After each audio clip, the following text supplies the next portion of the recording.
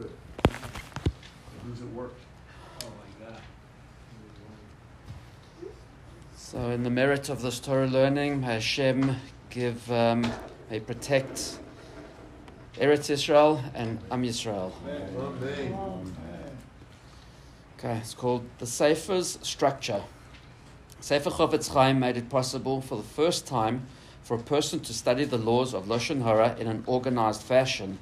The Chofetz Chaim writes, I wrote the Sefer where I gathered all the halachot that were scattered throughout the Talmud and the writings of halachic authorities, especially the Rambam, Smag, and Shorei Teshuvah, authored by Rabbeinu Yonah. Before delving into the subject matter of the Sefer, the Chofetz Chaim describes its overall structure and the guidelines under which it was written. He begins, I divided the Sefer into two parts. The first is the laws of Lashon Hara, and the second section is Hilchos Rechilus, the laws pertaining to gossip. I then divided the laws into chapters, and each chapter into several segments. I added illustrations so a person could receive practical advice on how to be careful in given situations. I named the Sefer Chofetz Chaim from the verse, Mi ha'ish hachafetz Chaim netzor l'shoncha merah. Who is the man who wants life? Guard your tongue from evil, from Tehillim. Because I wanted the Sefer to be as accessible as possible, I then separated the material into two parts. The essence, which is the Halachah, that is derived after careful study and analysis, are called Makor HaChaim, which is the source of life. I gave it this name because speech is the essence of life, as we see from the verse, Vayihi ha'adam l'nefesh chaya, and man became a living being, from Bereshit, which Onkelos translates as a speaking being. The body of sources and clarifications of each halacha are named Be'er Mayim Chaim, which is wellspring of living fresh water, because these sources were well from which I drew Makor HaChaim. Know, my brother, that for every point that is mentioned in this work, I cite the source in Be'er Mayim Chaim. The reason why he so carefully cites his sources, explains the Chofetz Chaim, is so that it should be clear to everyone that whatever is mentioned in the Sefer is not in any way debatable or optional. Everything here is halacha and is required of each and every Jew. The Chofetz Chaim offers strong medicine. He understands that this is what is needed to lift us from the complacency which is so easily felt with regard to Lashon Hara. In his writings, the Chofetz Chaim carefully avoids exaggerations and overstatements, yet he ends the section by stating, when one will ponder the sin of Lashon Hara and understand its significance, the hair on his head will stand on edge from the magnitude of the sin. So I think just to tie this to yesterday's page, there was no body of work that put all the concepts of Lashon Hara from all the different sources together. So we're actually lucky.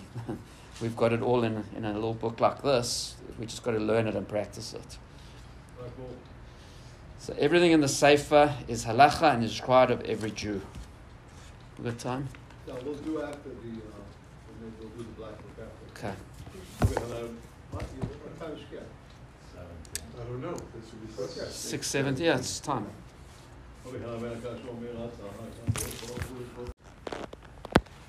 E&H Electronics, a Jewish-owned. B&H. I don't know. I can't read this. I think it's E. Who's got good? I know it's B&H, but I think this is E&H. Oh, E&H. They changed it. Yeah. And it says a Jewish-owned company, which is part of the story. The website was offering the latest Apple iPhone for close to 50% less than what it generally was being sold for. Binyamin ordered an iPhone on the E&H website. The company charged his credit card and shipped the phone. Later, E&H proclaimed that the pricing of this product on their website was an inadvertent error. E&H refused to honor the sale of any of the iPhones brought at that price, including the one purchased by Binyamin. And E&H is requiring that Binyamin return the phone. E&H did give Benjamin a refund for the amount he had paid. Under Halachah, they sent the phones and then they just send it back. To send it back. Yeah. Well, it's just a hypothetical thing. So. Okay. Yeah, too bad. Under Halachah, does Benjamin have a claim to enforce the sale and keep the phone? Yes. No, I too would low. guess, Too yeah, low I would price. guess outside the norms of the regular price. Okay. So based on several Gemaras in Bava Metzia, the Rambam rules that one may not sell or purchase in a manner that defrauds the other party to the transaction. And one who does so has transgressed a negative Torah commandment.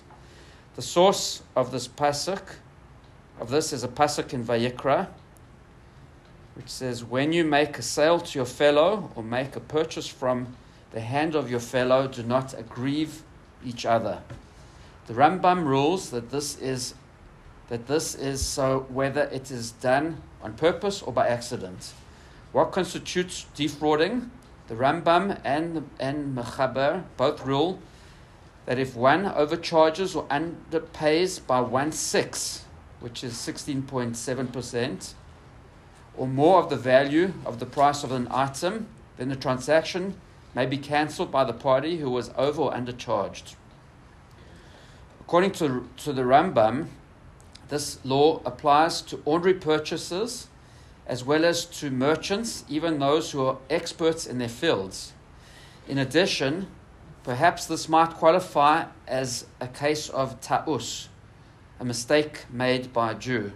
When someone comes across an object that belongs to a Jew, he is required by the Torah to return the object, particularly in cases where one knows who the object belongs to and the owner had not yet given up hope of getting his object back. For example, if a person receives too much change at a Jewish-owned store, or if someone is inadvertently given an object that was not meant for him, in either case there is a requirement to return the change or the object. In addition, if someone keeps an item that is obligated to return, this is equivalent to stealing. Yeah. So, in conclusion, this actually gets interesting. Based on the halacha above, since the iPhone purchase price was for less than 5/6 of the market rate for that model, E&H Electronics would be within its rights to cancel the sale and ask for its return. In fact, if Benjamin refuses to return the phone and insists that the terms of the sale be upheld, he would be transgressing the law taseh of El Taneh. And also the positive commandment, Hashev et Hagudol Asher Gazel. So there's an addendum. The concept of price gouging is also found in secular law under certain circumstances. In New York State, for example, it is illegal during periods of abnormal disruption of the market to grossly overcharge for essential goods and services. Under this New York law, there is no fixed percentage to determine if this law has been violated, rather whether the prices charged are unconscionably excessive. It is left to the courts to decide on a case-by-case basis. It is interesting to note that while New York law applies it on a case-by-case basis, according to Halachah, we are provided with a mathematical formula that makes it easier to determine when one has crossed the line. I don't know if you guys saw, I don't know how long ago it was, but there was this case where someone had made a mistake on their pricing. Someone went and bought, I think they were iPads, and he bought them all. Right. He bought them all, realizing this was a mistake, and then he contacted the merchant, and he said, I know you made a mistake. I didn't want you to have to deal with this, so just give me my money back, and you'd get them all back. It was all Jewish guys. So just one more thing here. Questions to consider. Based on that, he knew if he let other people buy it, the seller would still have the option to cancel the sale, and it would hurt his rating. So that was one of the big considerations. Yeah. It was a religious guy in Lakewood. Oh my He bought. They were supposed to be he would check every night because it was competition of what everybody was selling it. And a $1,400 item he saw for $140. There was a quantity of 25. So he knew the guy had to have made a mistake, so he bought the whole lot and returned it. He said, ship it to me, I'll ship them back. So it didn't even hurt him on a canceled sale. It was well publicized. It's interesting because under standard contract law, once that iPhone was he would received by own the them all, buyer, right? That's it. Contract has In been America. fulfilled, and the buyer is under no obligation to benefit, return any Why do you have to items go through the whatsoever. trouble of shipping? Why could you just? Because if you cancel on those platforms, it hurts your rating that the new buyers see. How would they know to cancel? You just. The site keeps track of you, because if you're a bad Uber drivers can't just sit and cancel until they get a high dollar kind of, it rates them if they cancel. It was a big help the guy did. He saved them, like Moshe David's saying, his only option then would have been to cancel the sales, and it really would have hurt him. Yeah. Their rating is very important.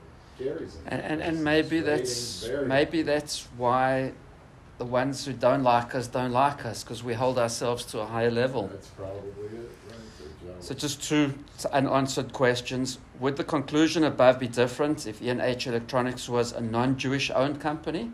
No. So I think what Moshe David said, right? Well, okay, it depends on whether if you're Jewish, then you apply yourself to the higher standard.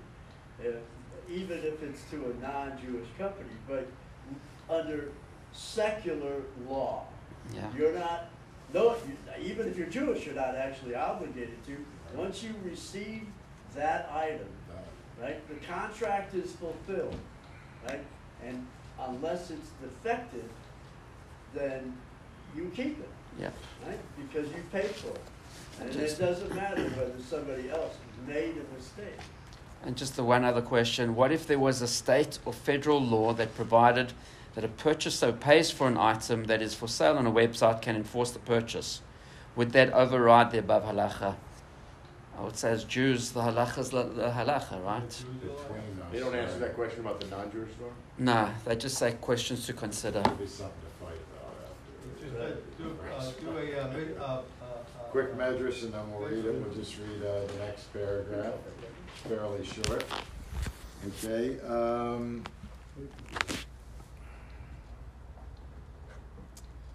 Hashem God formed the man. The Midrash expounds the verse spelling of Vayitzer, and he formed with a double yud to allude to two acts of forming. An act of forming for Adam and an act of forming for Eve. Oh, I went to the wrong. My bad. My mistake. That was last week's. Noah, right here. My bad. Is this the Parsha of the week? This is the Midrash on the Parsha of the week, but that was, I turned to the wrong page. My mistake. Sorry about that. It makes sense. The two U's make sense, actually. Right, but we're not reading Bereshis. We're reading Noah. All right, come on. Here we go. Jeez, Bereshis is long. Here we go. Noah. All right, we had read to this was right. Okay. Similarly, a latter verse stated, "The wicked are overturned and are no more, but the house of the righteous will endure." The wicked are overturned and are no more. This is a reference to the generation of the flood. But the house of the righteous will endure. This is a reference to Noah. Thus it is written, these are the offspring of Noah. Noah was a righteous man. Noah had begotten sons, Shem, Cham, and Japheth. Another explanation of these are the offspring of Noah. It is written further in Proverbs, the house of the wicked will be destroyed, but the tent of the just will blossom. The house of the wicked will be destroyed. This is a reference to the generation of the flood. But the tent of the just will blossom. This is a reference to Noah.